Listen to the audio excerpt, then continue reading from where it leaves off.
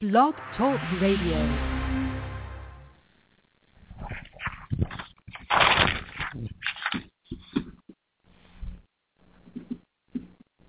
Hello? Here we go.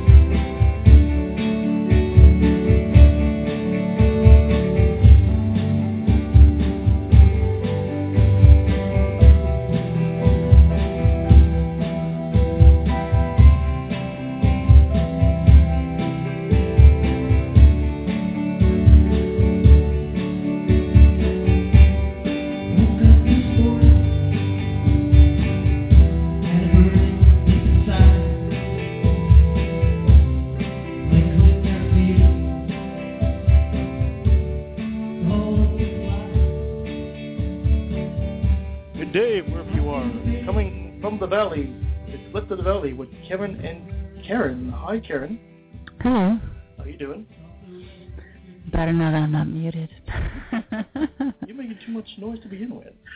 This is a show dedicated to positive atheism, secular thinking, and skeptical thinking, and secular humanism. And today we have a guest with us. Who do we have, Karen? We have Merlyn Horton. She's the executive director and founder of Safe Online, and she will be talking about internet safety. Awesome. And so she will be bringing a friend on as well. And we have Liam here to do a science segment. Liam is back finally from his skip in Ottawa. Hi, Liam. How you doing? Good. Hello.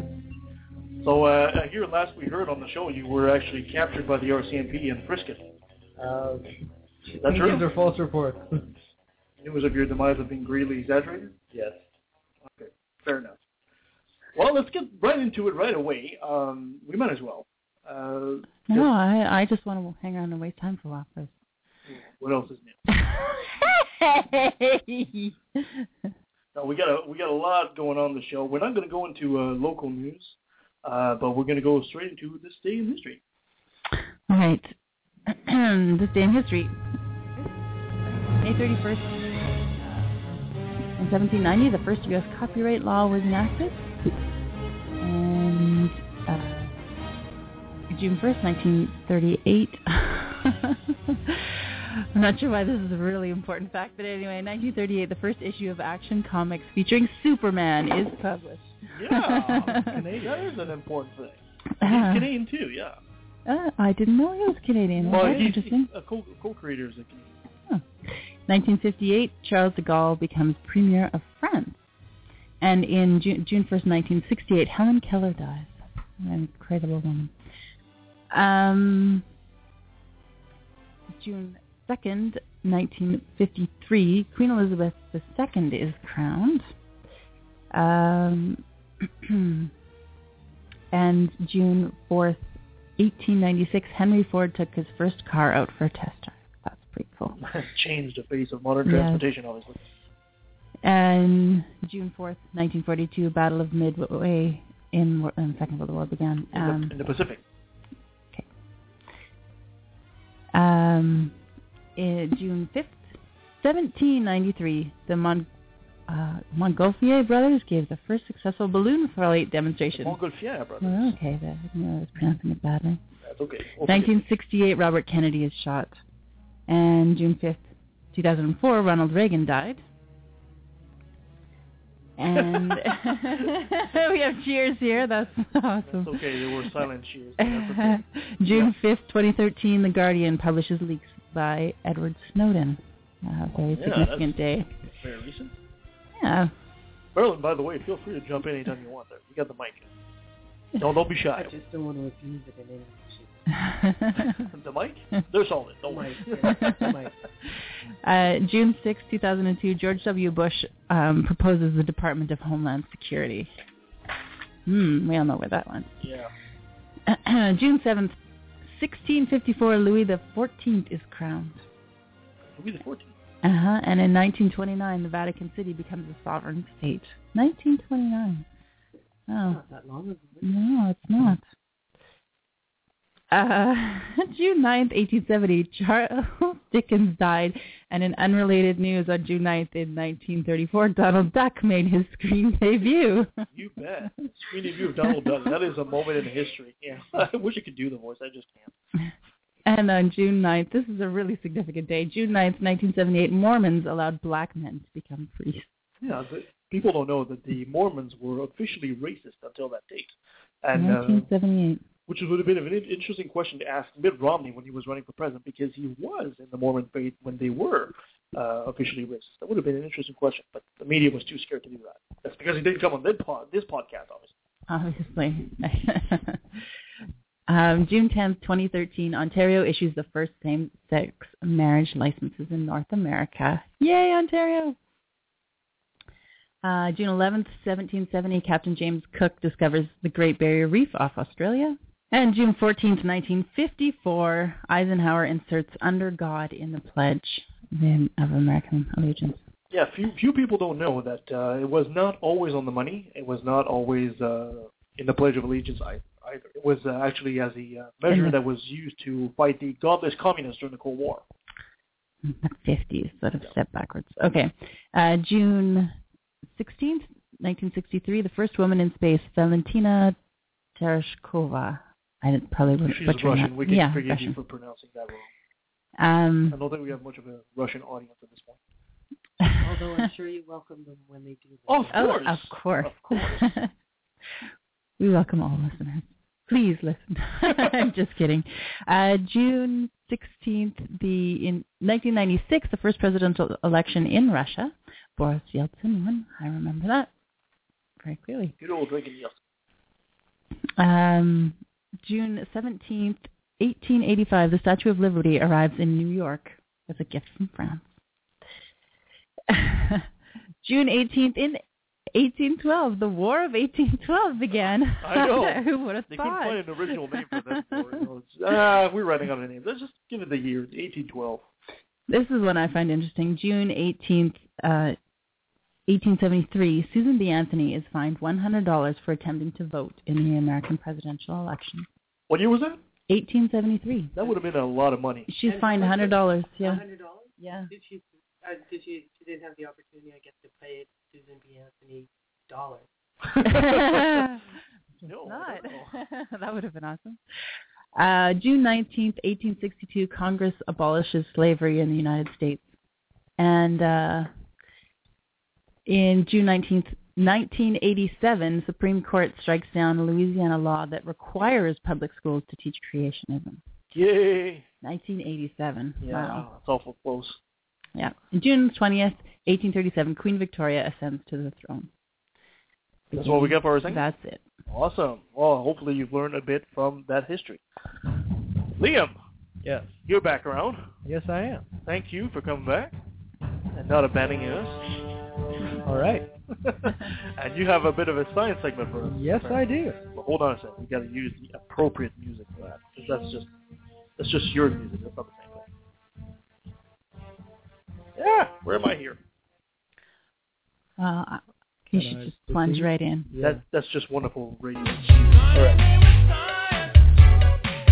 Okay, go for it. So today we're talking about a 19-year-old from the Netherlands, Merlyn Horton. I'm probably mispronouncing that. Merlyn Horton has again unveiled his plan for a project he thinks can clean the oceans of plastic, which is pretty neat. In 2012, he originally unveiled his plan, which is a system of booms, which are pretty much just like a super beefed up pool divider with a little fin underneath that he wants to stretch across the radius of the 5 gyres in the ocean. And they're slightly V-shaped with a collection area in the middle of the V. So as waterborne plastic particles are swirled around in the gyre by the ocean currents, they'll bump up against this boom and be funneled into the collection area where they can be removed from the ocean. Can you explain to our listeners who might not know what the gyre is? Yes, well, in the ocean, in 5 regions in the ocean, there are ocean currents that come from opposing directions and make like a big kind of whirlpool effect. It's not very visible, but when you have lots of particles in the ocean, they get swirled around and kind of held into these gyres. Right. So that's that's where most of the trash that ends up in the ocean kind of collects. Yes.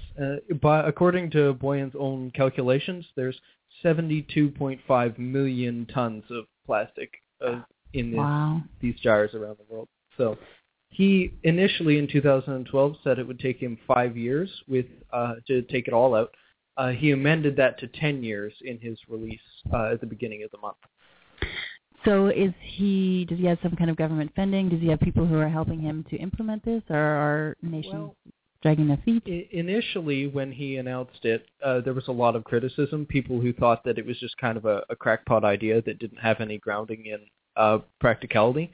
But since then, he created his association, the Ocean Cleanup, which has a team of over 100 experts, which spent all the time between 2012 and then 2014 testing the feasibility of the idea. Mm-hmm. And they've come up with a report which talks about all the potential issues the idea might have. And they claim that it is still a valid option, that it could be implemented with success. And really, what do we have to lose? You may as well try it. Yeah, exactly. Oh, that's really cool. So is it a large, like these booms make quite a large... it has they have to cover the radius of the gyre, so they're extraordinarily large. And that's one of the things that has been criticized by it, is the sheer scale that it would have to cover. Because to be effective, it would have to cover the radius of the gyre so that all the water swirling around runs up against it at some point. What would they make it out of? Do you know? It's a kind of buoyant plastic thing with a fin underneath. They've only made a prototype so far, so I don't think they've done full technical testing on materials. But they need to take into account biofouling, where they have like barnacles, etc., that grow on the surface of them. Because if they're going to be out in the ocean for 10 years, they need to be very resistant to any kind of damage. Okay. And would this require a lot of monitoring, or do you just set it out there and leave it? Well, presumably they'd need to check up on it to make sure it's not damaged, because if it were to become breached or something, then it wouldn't be effective anymore, and they'd just have it sitting out in the ocean being another bit of garbage, right? Beautiful. Fascinating So, idea. do we know if there's any, like those Kickstarter site or something like that? Yes, there is. If you go to their website, which you can find just by Googling Boyan Slat or the Ocean Cleanup, they have a crowdfunding thing set up so that if you want to help the project proceed, you can donate to it. And that's Boyan, that's his first name. It's Boyan. His last name is Slat, S-L-A-T. Yes. Now, Boyan is nothing for buoyancy, right? It's just happens, okay. Well, So, yes. Just very cool. Derail the show into the ground already. Non sequitur. Well, thank you, Liam, for that. Yes. As usual. And you're sticking around with us? Yes, I am. Excellent. Because the show today is mainly about cyberbullying, bullying, internet safety, and that's why we have Merlyn with us today. How are you doing, Merlyn? I'm doing great. Thank you. Please tell us about yourself and the people that don't know you. And if you don't, it's a shame on you, because she's on the radio all the time. Thank you. She's also a super nice person. Everyone should know Merlyn. Well, my name's Merlyn Horton. I'm the executive director and founder of the Safe Online, which is an internet safety education organization. I'm a former youth outreach worker. I worked with young people who were involved in street life and in conflict with their parents and the law from the mid-1980s until the year 2000. I turned 40 in the year 2000, so now you know how old I am, and I was a bit too old to hang out at the mall and the bus stop and the pool hall anymore, and had to find a new life, new career for myself. I'd been involved in technology for a very long time. I don't look like one, but I'm a geek. I had my first laptop in 1986. It had 4K of memory. Woohoo! We backed it up to a cassette deck. And I was online in 1996. I lived east of Mission then, and we didn't have a furnace, but we had a wood stove, and I had dial-up. Hey, look at that, a local. We were on something called Internet Relay Chat, IRC, for some of your people who have been on the web for a long time. and they called it the information superhighway then.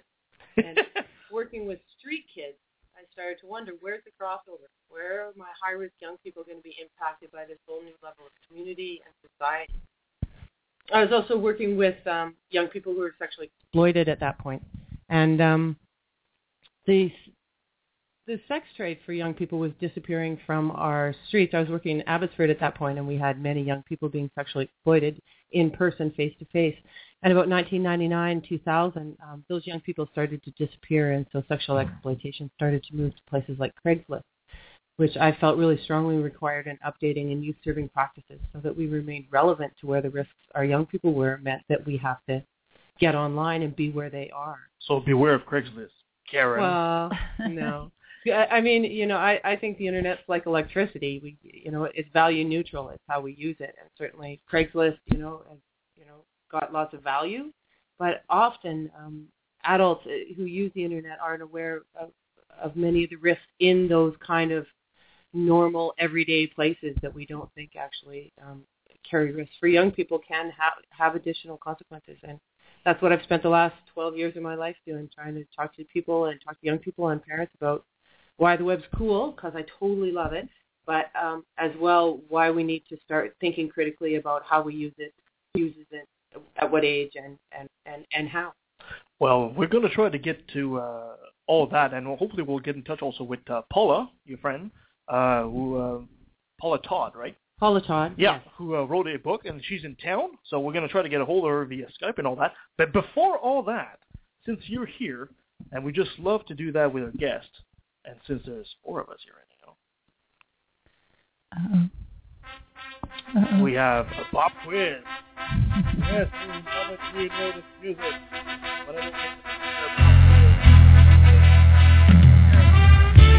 Versus Merlyn versus Liam. Perfect.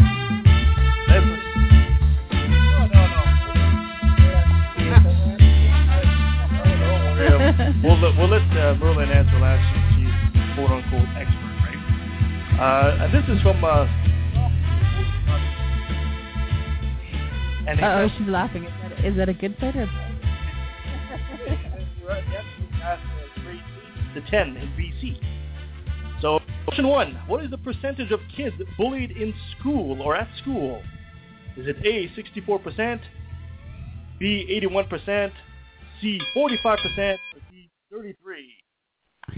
I'm going for C, 45%. 64%. 81.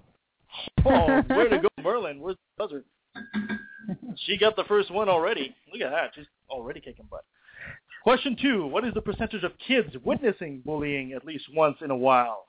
Is it A, 50%, B, 72%, C, 90%, or D, none? Too busy skipping school. 90. I'd say 90. Everyone sees it once in a while. I'll go for 70. 72? 72. Look at her. Oh, my gosh. Yeah, she's just... You'd think I researched this. Yeah. It's just like, somehow she knows, and I'm not giving her the answers. What is the percentage of kids that try to intervene in those situations? Is it 0. A, 10%, B, 20, C, 40, or D, 95? 10. Yeah, that's what I say too. 20. Close. It is 40%. Oh, really? Yeah, so it's getting be it's more getting optimistic better. than we are. Yeah, that's positive. Absolutely. Last question. What is the percentage of teens who have had a negative experience with social networking? Is it A, 25%, B, 39, C, 51, or D, we own Facebook, so we don't? C, 51. I don't know. 39. C, 51. It is 51. I finally got a question right. Liam, I'm sorry, 0. Liam. Yeah, what's up with that? Liam got 0? I don't know. I don't know what to say, Liam. And it's interesting. I mean, your stats reflect the fact that a lot of adults are probably surprised by those statistics, and adults are unaware of it. But I would say that young people wouldn't be surprised by those statistics at all. Would you agree with it? Yeah, well, I would actually think they'd be higher in most counts. I think when people participate in surveys like that, they're often underestimate what's the truth. Right? Yeah. And also one of the issues that we've had, and this has been highlighted by the by the Senate hearings that went on cyberbullying here in Canada last year, is that because definitions of cyberbullying vary so greatly, that internationally the stats that say young people reporting having been cyberbullied vary between 5% and 97%. Because even the experts can't agree on what the definition of it, which is, if we get into talking about that later, which is one of the real problems with the word cyberbullying itself. Excellent. Okay, perfect. So shall we go to a commercial break, and we'll just try to contact Paula in the meantime. We'll be right back. Now it's time for an atheistaudiobooks.com sneak preview. The happy atheist disproving Christianity after failing our Constitution in God. Baptized atheist. The God virus. Here is an excerpt from The Good News Club, The Christian Right's Stealth Assault on America's Children, by Catherine Stewart. This book had its beginnings in one of those events that at first seems too small to matter, until suddenly it becomes too big to ignore. When a program called The Good News Club showed up on a roster of after-school activities at my daughter's public elementary school in Santa Barbara, California, I didn't give it much thought. The club advertised itself as a non-denominational Bible study program for children of kindergarten age and older, and it required parental consent for children to participate. I soon found out, however, that the Good News Club is very different from what it appears to be. More importantly, I discovered that the club is really just one small part of a much larger story that should be of concern to anyone who cares about the future of public education, or indeed the future of secular democracy in the United States. The Good News Club, The Christian Right's Stealth Assault on America's Children, is now available on atheistaudiobooks.com.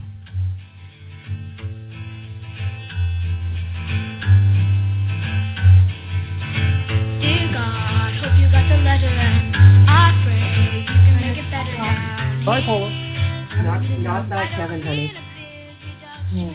Okay, here we go. We're live. It's okay. Just recorded through the whole commercial. So we got Paula on the line. Hi, Paula. Hi there. Hello. I have to direct your mic there, so we can hear her too. Right? Okay. Perfect. How's that? Try that again. Hello, Paula. Hello there. Perfect. That's awesome.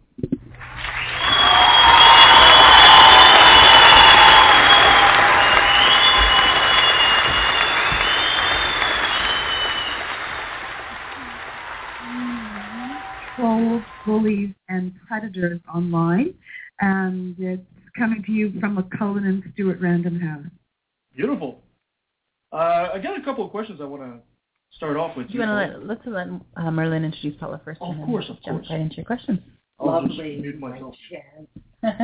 So this is Paula Todd. She is a professor of journalism and ethics at Seneca University. She's a best-selling author of two books, one called Fun Parla Pomoka and another book called A Quiet Kind of Courage. She's also a lawyer, an activist, and a very, very well-written woman that I have had the pleasure to meet at cyberbullying conferences. She's been working on this book for the last 2 years, and Extreme Mean, Trolls, Bullies, and Predators on the Internet, and it's an exceptionally well-written book, and I really think changes the level of discourse that we're going to have around cyber abuse and the way we conduct ourselves in culture online overall. So welcome, Paula. Yes, welcome. Thank you so much, Merlyn. Yeah, Paula. Well, thank you so much for giving us your time. We know you're a busy person. We all are. Everybody's busy. Well, that's true. How was your reception in Vancouver? Oh, it was brilliant. I managed to stop by, Global and CBC and City, and had some opportunity to meet not just your journalists, but a lot of people who are spending a great deal of their time trying to make sure that the Internet isn't used as a weapon. The book's become a bestseller in about a week and a half, which I hope means that people are genuinely interested in change. Mm-hmm. So Paula, to the layperson, right? If I was to ask, what's the status of kids in regard to internet security and privacy in Canada or in BC? Well, it absolutely depends on who their parents are, who their teachers are, and what they all know about online safety. Right now, we are living in the very brief aftermath of the internet coming to us on a mass level and changing all of our lives.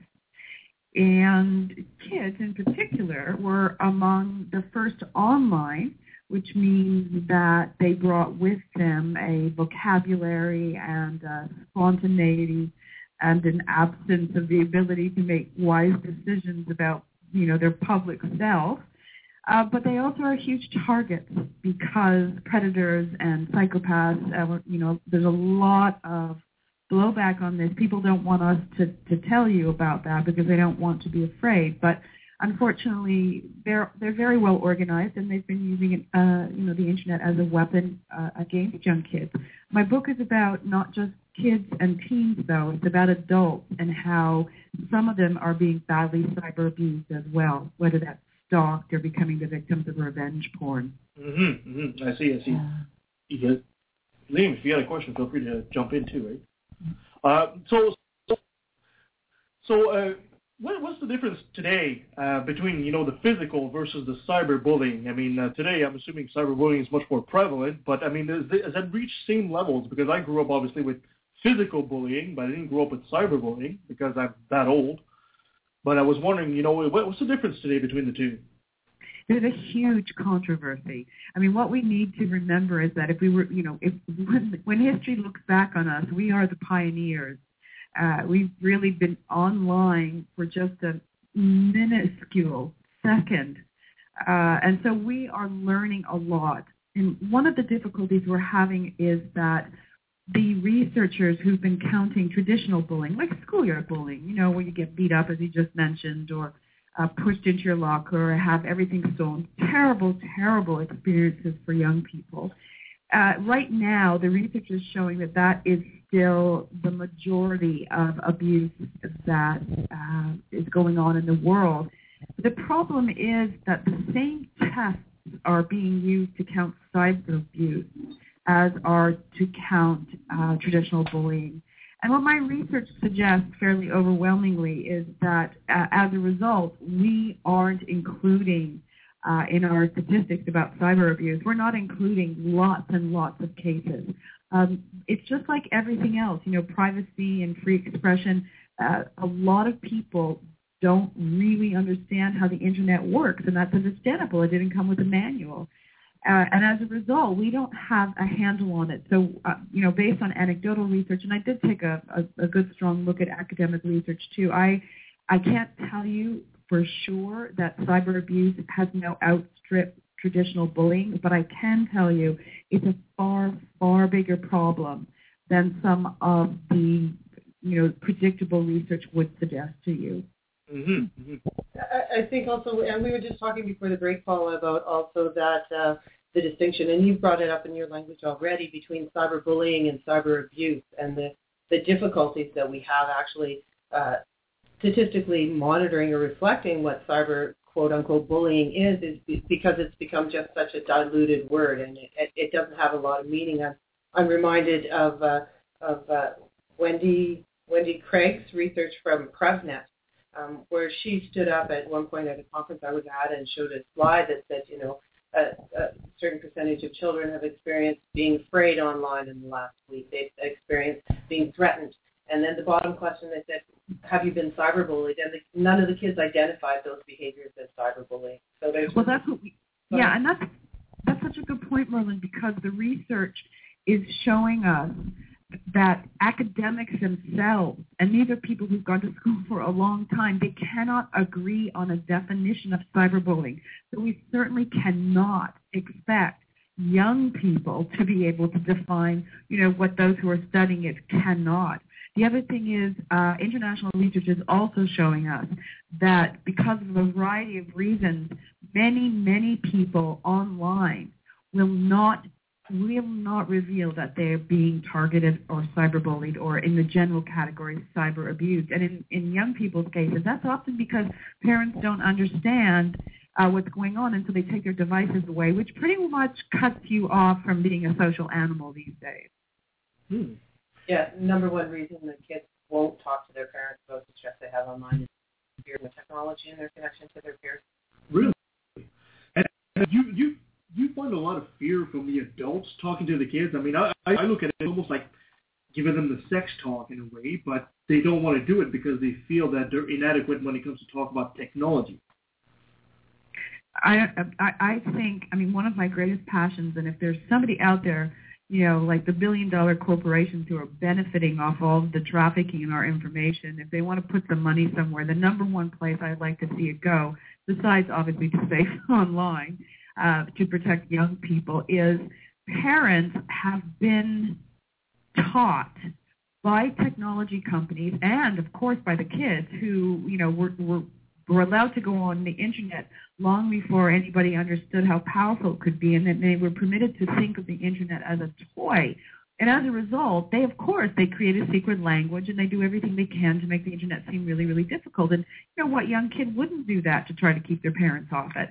And because these tech companies keep producing new and more devices, which when you really sit down are not that difficult. I mean, the place I'd like to see a lot of money and support go to is helping parents understand the basics of this internet technology. And the message I'm trying to get across to you is it is not hard. It's not even a little bit hard. The internet is like a telephone that operates on a number of other platforms. So, yeah, you can see each other, you know, you can interact, but it is nevertheless a communication device, and one that, if you understand how it works, you can easily help make the decisions about what should and should not be done in your family online. Mm-hmm. We have a lot of parents that are techno-intimidated, and it's just that. And I have a lot of sympathy. I mean, at Safe Online, we do parent education, and the trick is to get parents out because they're often intimidated. They've given up. They don't think they're ever going to catch up. And we really have to move them towards a space where, you know, it's hard for parents to acknowledge that their teenager knows more than them. But we really have reached a state where it's a great leveler. Young people are empowered with technical, you know, some knowledge. They're using the devices. See more young people engaged with adults and older people. We'll go out and we recommend to the children that we educate between grade 4 and grade 7 that if they learn something from our presentation, go share it with your grandma or grandpa. We have to get the conversations happening between people of different generations and move this knowledge around. You know, it's really interesting you say that, and that's brilliant, Merlyn, that you are proposing that and that you're offering these courses. And in terms of, you know, telling somebody, grandparents is a fantastic suggestion, because what I discover is a lot of older people are like parents. My mother, for example, is in her late 70s. She won't like me saying that, but she took to the internet immediately. I mean, we had dial-up the second that it was available, and it made her seem very strange. But as you look around, you know, these are people who have great amount of experience and usually are quite well educated by the time they get to that age. It's the group in between. It's the parents who are busy, who are, you know, I think, Merlyn, I quoted you in Extreme Memes saying this, that they park their kids in front of the iPad the same way that, you know, they did in front of television. And we certainly knew to be alert to that, but I guess it's a catch-up game.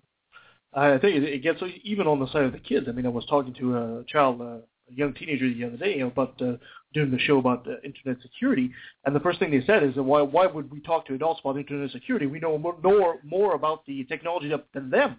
But I told them it's not about the technology so much; it's about the psychology of humans that we need to sit there. And I'd like, you know what? Can I just balance this out? Of course. I teach digital media in Toronto. And my students range from about 17, you know, the rare student up to 30, but more likely tapering off around 24, 25. It is a complete fallacy that having been born in the age when, you know, the internet was already synonymous with communication, you didn't know your time without it. Some people call them digital natives. There is no correlation between that and having digital skills. In fact, when I get some of my students who you would think, oh, you must be a brainiac about this. No, they're not. Some of them have spent absolutely no time. Some of them don't even know how to Google in a way that would allow them to do their research. So I think it's part of this myth about how young kids know how to do this. Look, they were playing video games initially. They were messaging things like, extremely mean things that were born of immaturity. And the sudden ability at 10 years of age to say the dirty words that you can get your mouth washed out for, right? So we really need to be careful about this. There are a lot of adults online who know what's going on, and there are young people who don't know what's going on, and they're falling prey to a whole bunch of problems. Mm-hmm. So sort of related to that, technology aside, what should it's different than schoolyard bullying, but it's still going to be similar tools in that we teach our children to stand up for themselves. Or so even apart from the technology, what is the message we should be communicating to our children? Here's the point of my research. I went into it as a journalist and broadcaster, fairly well known in Canada. I've been the target of just extremely too nice treatment and extremely mean treatment. And I can't say, and nobody should say that they'll ever grow accustomed. This is the thing that really upsets me. Stand strong against this. Don't let it affect you. Well, the only way to not let human input not hurt you is if you're a psychopath. And I don't want to encourage people to do that. And I sure don't want to watch kids being told, just ignore what's online. But what I've attempted to do in extreme mean is just to dig way deeper. Who is doing the cyber abusing? Like when you say you're going to stand up to that and you're going to be resilient, you got to know what you're being resilient to. The internet has a incredible potential to expose for us the problems that are generating the cyber abuse. So what are they? Mental illness is one of the reasons that people are disproportionately attracted to the internet. So it's not like a mean monolith. There are groups of people who are more likely to hang out online. Research out of the University of Manitoba shows us that everyday sadists, everyday psychopaths, and everyday sort of Machiavellianists, people who love power are more likely to go there. And an everyday means that it's subclinical. It's not somebody who's going to go out and kidnap you and torture you and kill you. But these are people, everyday sadists, for example, these are people who get bored. You've heard that before with the internet. Get bored if they're not sort of like shocking the cat or seeing you get upset, right? So are you saying that this is where we'll find our local politicians? Oh, I'm so not going there. But those are just, I'd just like to say, those are just two of what I found to be at least 10 other groups of people who are motivated to go online. And so before we tell everybody to, stop being a human being, which the internet's supposed to connect us and make us more, I hope, humane, we need to understand where these people are coming from. So, Paula, rather than saying that the internet has a disinhibition and an anonymity effect on everyone that would lean them towards a higher propensity for meanness or dysfunction, your case is that the internet itself attracts a disproportionate number of mean people. You're right. But I will say, your concern, I'm sure, and mine as well, is that people need to see the internet as it is a mode of communication, just like we had carrier pigeons, and then we had, the telegraph and the phone, and now we have the internet. But having said that, the attributes of the internet are different than any other communication stream we've ever had before. Anonymity plays a role. There's just no question. But it's not the central role. There are a lot of people in life who do wonderful things anonymously. And the fact that you go online and you can be anonymous is a great thing in some cases, and it's something we need to protect. It allows people to seek services of all kinds that they can when they live in a discriminatory world. It allows people to speak up when they're being politically abused without being further politically abused. And disinhibition does occur, but we need to understand how it happens. It's not the fault of the internet.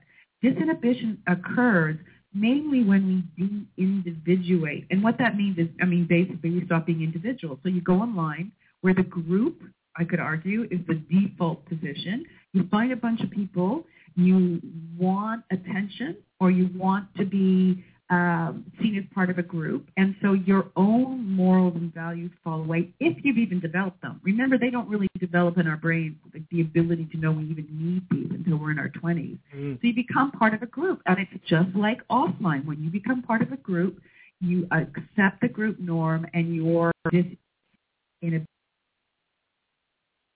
a...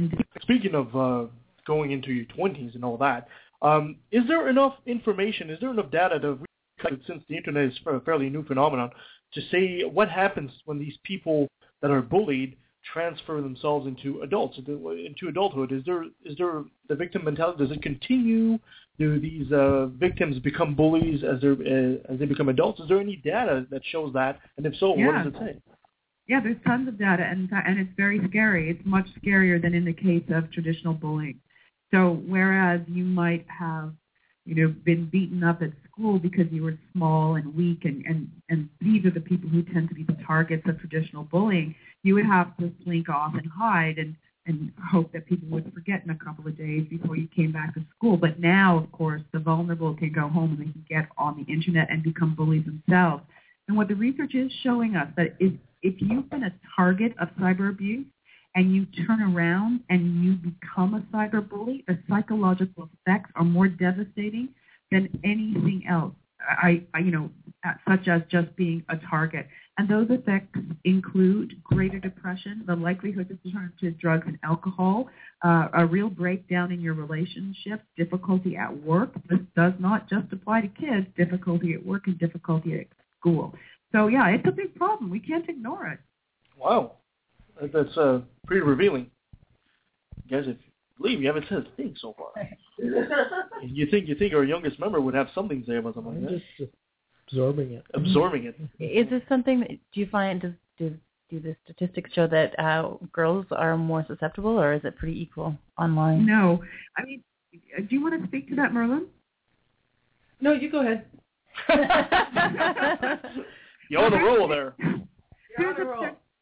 There has been, and I think there's some stereotyping going on there. There has been a push from some researchers to suggest that girls are just meaner.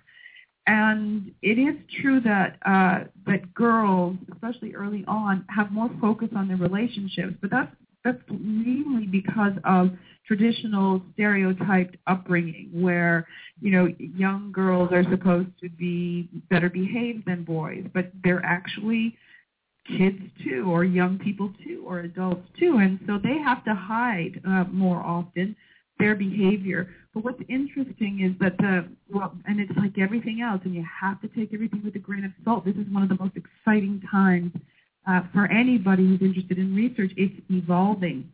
But we've got competing studies, many of them around the world. And when you look at them, the way they shake down is boys and girls have an equal susceptibility to going online, although the tendency right now is still boys picking on girls. Really? Interesting. Well, the stereotype is that girls are picking on each other. That's what you kind of hear. Which they do, do. But this isn't a girl-driven cyber abuse revolution in any sense of the word. I mean, we've got buy-in on all kinds of levels. And that's why it's so important, and why I spend time in the book researching this and presenting, the world to us, because you're motivated to go online and do damage for a wide variety of reasons. I don't see cyber abuse as an act, like I'm a girl, I'll be mean. I see going online and being abusive as a reaction. I mean, some of the strongest research shows us that when we're stressed, we're living under strain, whether that's, we've got domestic problems at home, we've got health problems, we've just got plain old growing up problems, we're living in poverty, we're facing discrimination, gender-wise, LGBT, race, that we're more likely to cyber abuse because it's something that we can do, that's stress and strain. So it's really important not to simplify this discussion and say, well, it's all girls being mean, it's all boys being bullies, because it's not. And we lose the nuance, which unfortunately, right now is what's happening on the internet. No nuance. all got to make it simple. And this in the face of vast amounts of information. Wow. I think also that, in hopes of getting that granularity is also that we have a tendency to overuse cyber abuse. We've talked about this, but or cyberbullying. We also have to understand that there's also online drama. And online drama is just the same drama that's always happened. It's not necessarily abusive. It's the pure negotiation and the experimentation that young people go through as they identify and construct themselves and decide who they're going to hang out and who they're not. Sometimes, as parents, we get to see all of this on the internet. We can observe our children's intimate behaviors, thoughts, actions more specifically than ever before in history. My parents didn't get to hear the recordings or the picture of what happened behind the A&W in 1977. So they didn't get a chance to say, oh, is she being bullied or is she not being bullied? I had to, deal with the drama. There's a researcher, Dana Boyd, who I really admire and talks about this extensively, that as parents sometimes the more we see, we get all amped up and it's like, oh, they're being cyberbullied, Some of it is online drama. Some of it is kind of the same drama that goes on while young people are learning who they want to become. Go ahead. I'm sorry. That's such a good point. And, it has to do with our ability to adapt to a new technology, because every parent suspects, and you have to at some point pray, that your child becomes a teen and grows into young adulthood, and along the way learns the protocols of intimacy, because otherwise there'd be no people left in the world. So it is necessary for that to happen. It's just that when you see it on the internet like it's television, and when young people and adults too don't understand that it's public and permanent, and those images can be spread far further than any gossip or photograph, it's shocking. And the other thing I just like to help people with, especially adults right now, the internet's the strangest thing, because it was it started as a military communication system in the event of nuclear war, and scientists and geeks, used it to pass along academic research, and then it became available to the mass public and the invention of the sort and sift, the World Wide Web. And suddenly we're online a lot, but we're not all online. And we know from looking at the studies, particularly coming out of the Pew Institute in the United States, that it was kids, and the majority who are online. Wait a minute. Are you saying the internet was not invented by Al Gore?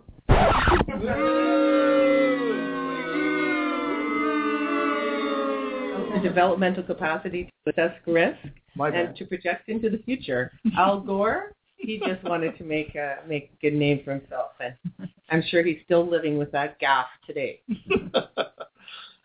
All right. So Paula, for everybody out there, where can we find your book? Is there a website you can promote? By all means, go for it. This is your time.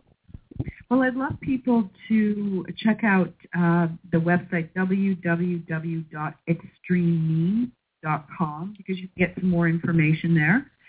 The book is available right now online everywhere, at Indigo everywhere, and it's available in the United States as well. So if it's hard to find, please let me know. Yeah. Is it also on Amazon? What? Is it also on Amazon? Oh, yes, it's everywhere. Hard copy and Kindle. Okay, I'll make sure to get myself a copy. Check out Kobo. Remember, though, check out Kobo as well. Right. Yeah, okay. We'll post it on our little webpage as well. Is there anything That'd be else? really lovely.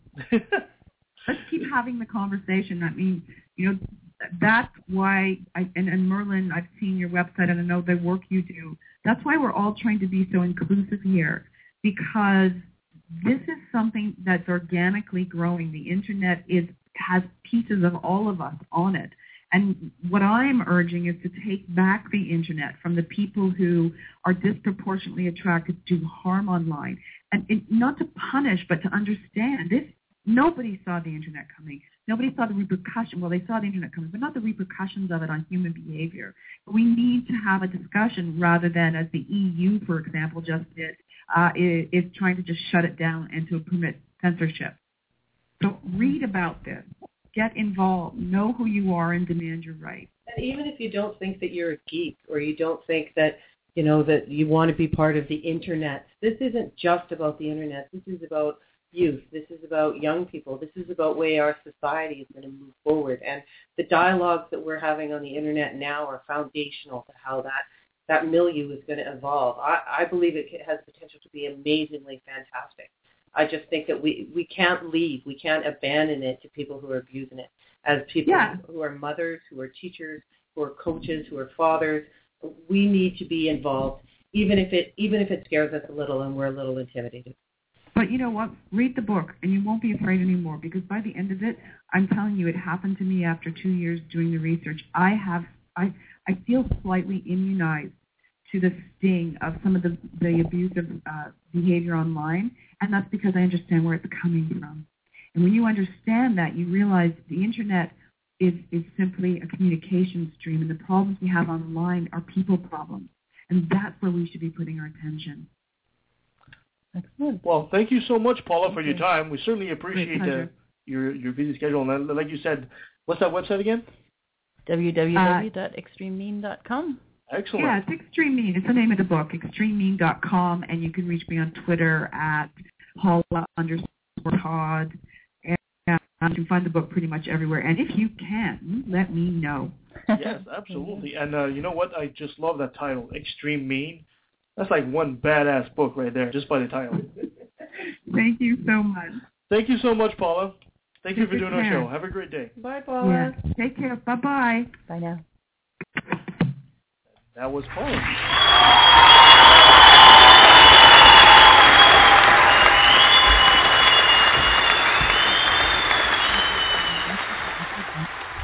People like Paula and Merlyn are putting into this topic.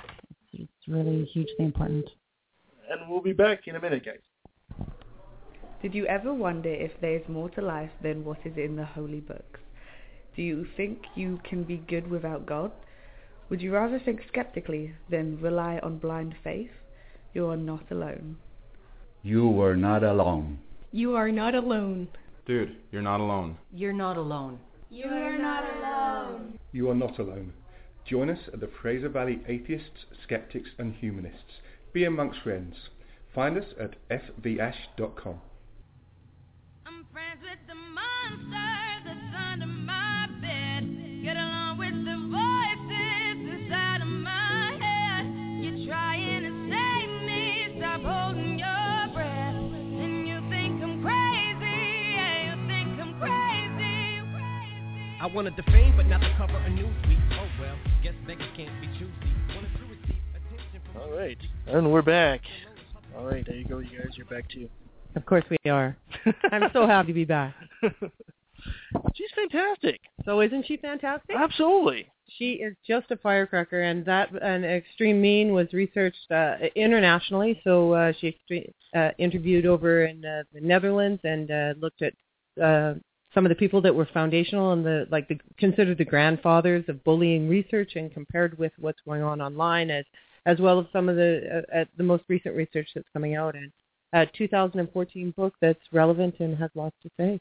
Yeah, it looks like a fascinating read too, and I love the fact that she ends on a positive note, because even some of the initiatives, like what do you example that Pink T-shirt Day? You know, the wear day. What's the one? Pink T-shirt Day is the anti-bullying day, and it's a great initiative. I just get discouraged when I hear things like kids at school who are shamed because they don't want to wear a pink T-shirt that day, which that any enforced conformity has the potential then for individuals who don't feel like participating to be. So I think it's good to raise awareness. I think it's worth the efforts in some ways, but we really need to.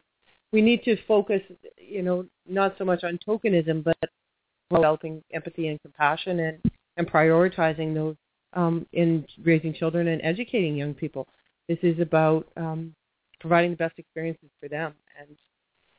And Pink T-shirt, it gives kids a chance to come forward and participate. It's I've seen some great videos done internationally of singing the Lady Gaga song, for example, last year. Who was kids in pink T-shirts? It's interesting. During I believe it was our last episode, they were talking about. Of course, the show is we don't hold punches when it comes to religion, and we had this story about how people were doing videos, youth were doing videos in Iran about that song "Happy," and the they were arrested for dancing and making a video about something like that. So I thought, it's kind of interesting. It's religion bullying. Hi, Karen. You're welcome back. Hi. There you go. A lot of people might not know, but I'm not exactly sure of that myself. But I was told that pink, although it's seen as a girl color, was actually originally a color to designate boys. And it was actually the other way around. Apparently baby blue was actually more of a girl color. I don't know where the switch happened. I believe somewhere around the turn of the century. I bet Disney had something to do with it. Well, maybe Donald Duck when his debut. He didn't start in a pink outfit. He didn't start pink. That's what we're talking about. Yes. You gotta take on the show. I'm gonna do some technical stuff. Sorry, I missed something here. So can I tell you something about Safe Online, Karen? Yes, please do. Okay. Super entertaining. I'm super happy. I mean, the involvement with Paula and the book has been great over the last 2 years. But really, the work that's important to me is working in the Valley here and throughout the province of British Columbia, delivering internet safety presentations. So we do presentations for children, as I was saying earlier, from grades 4 to grades 12. Mm-hmm. We also talk to parents, talk to police, social workers. I've had some interesting experiences recently doing workshops for people who meet the needs of homeless, because some surveys, there's a survey out of Ontario, for example, that said that 85% of homeless surveyed had cell phones. And if you think about it, it's now becoming a necessity of life almost to be able to engage online in some ways to access government services, etc. Yes. And it brings up all of, I believe, the human services fields are being impacted by online communication and the ways that the internet is affecting us and affecting therapeutic needs and harm, and as well as education. So we're happy to educate everyone we can that is delivering client services or is dealing with young people. I'm also working right now on writing something called an online outreach guide, because youth workers are more and more interacting with clients in online spaces like Facebook or through social networks, through email, through text messaging. Yet many of the nonprofit organizations don't have protocols or policies that would guide confidentiality and how it would be different, for example, online. So youth workers are really being challenged. The old EDs and boards of directors are really concerned about liability issues, but for youth workers, whose concern is mostly youth, they're willing to use their own personal devices and personal social network sites or profiles to contact their youth if they're desperate to find out whether they're alive or not. Mm-hmm. Because which makes sense, of course. Kids don't get how public everything is and don't realize that if you run away from home, it may be that your youth worker can just track you from where you're posting on Facebook. Speaking of bullying, we're going to get into another segment that we all love here. Another brilliant moment brought to you by religion. my children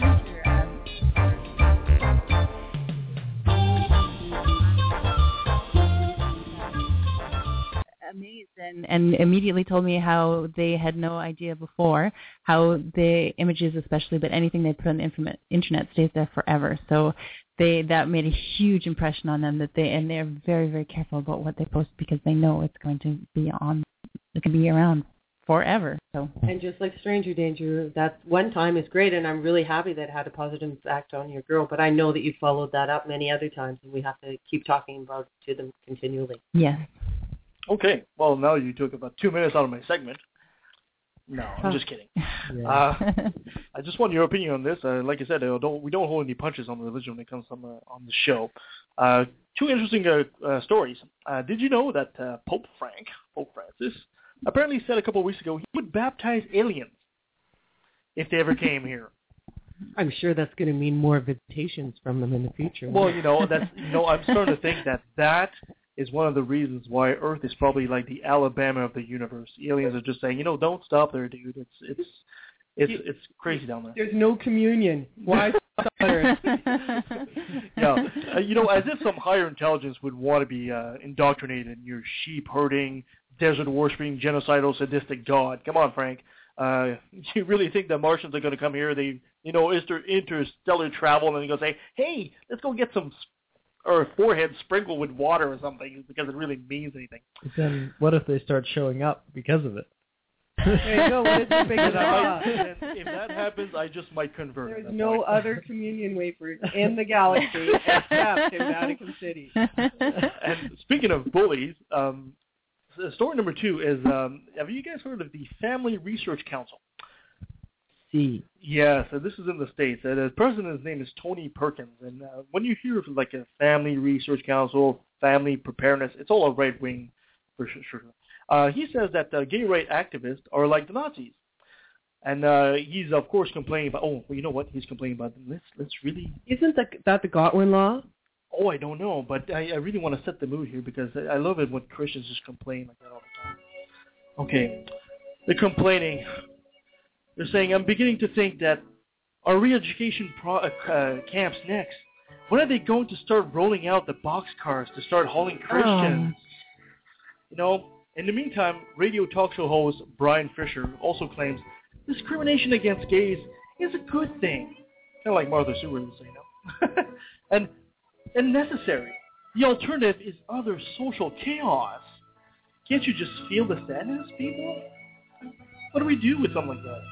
Well, I think we refer to the Internet. And on the Internet, the Godwin law says that any time you refer to the Nazis as part of your argument, you automatically lose. I like that. I agree. That's awesome. Jon Stewart had a brilliant segment when he talked about Hitler doing the same thing. I mean, how much ignorance, bigotry, and stupidity wrapped in a Christian persecution complex can they muster? I mean,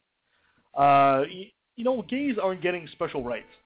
Special rights is like, I don't know, not paying taxes. Churches do. That's a special right. Getting married is not a special right. It's just equal rights. So anyway, it's a sad violin. I just love it. It is a sad violin. That was our brilliant moments segment. All right, where are we at? I think we're pretty much at the end. We're almost wrapping up. Is it time for my rant? Should I do a rant? No. He gets to rant at the end as well? I did. I get to rant. You just ranted. I just ranted? Yeah. Your rant is run. My rant is run. Well, I'm just going to do one anyway. Too bad. Yes. I know. Sorry. Liam wants to deny me my rant. Well, sorry, Liam. I'm denying you. Denied. You suck!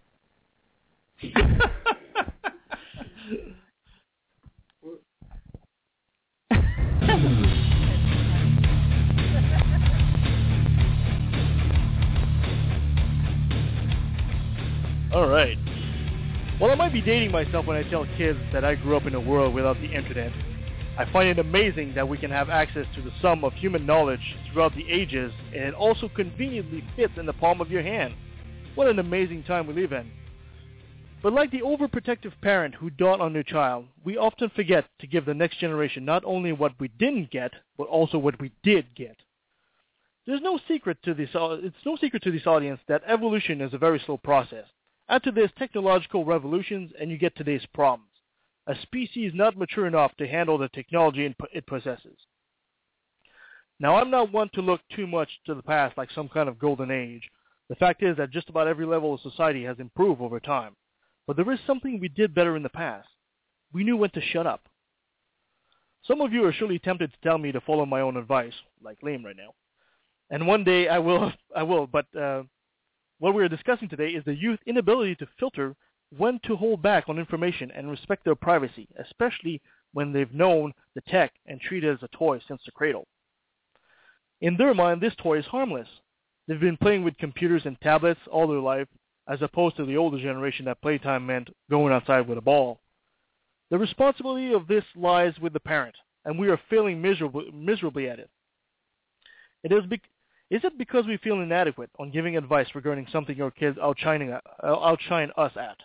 If so, consider this.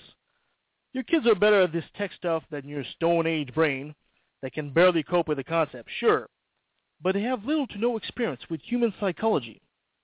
As adults, we already have read and experienced the darker side of humans. We've seen the dark underbelly of ambition and angry undertones of aggression for frivolous reasons. And most of us, smarter ones anyway, have come to the inescapable conclusion that despite our fables, humans are animals too, dangerous ones when left unchecked. So don't leave your kids uninformed and thus unequipped to face the world, which every generation From primitive clans to the savannah to our own upbringing, parents have always had the charge to teach, prepare, and even arm their kids to survive in their ever-changing environment. Technology isn't going away.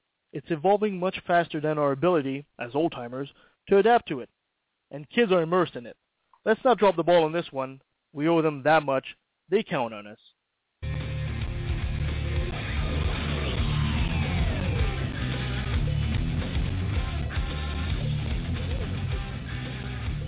Well, I want to thank Merlyn so much for coming. Thank you so much for coming, Merlyn. It was a great pleasure to have you here. It was a pleasure to be here and really...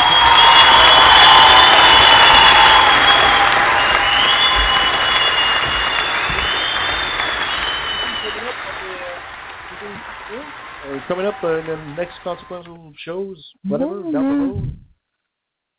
Just keep an eye on us. Yeah. And you can always contact us, send us love mail or hate mail to leftattvalley@outlook.com. Or you can follow us on Facebook, or you can check our website, leftatthevalley.com. Leftatthevalley.com. Yes. Not left at valley, left at the valley. At the valley. ATTHE. Like you left it at the valley? So, yeah, like you left it at the behind? Yeah, pretty much it. Yeah. We're professionals here, you can tell. Thank you so much, guys. Thanks for coming, and we'll see you guys down the road. Have a stellar day. Bye.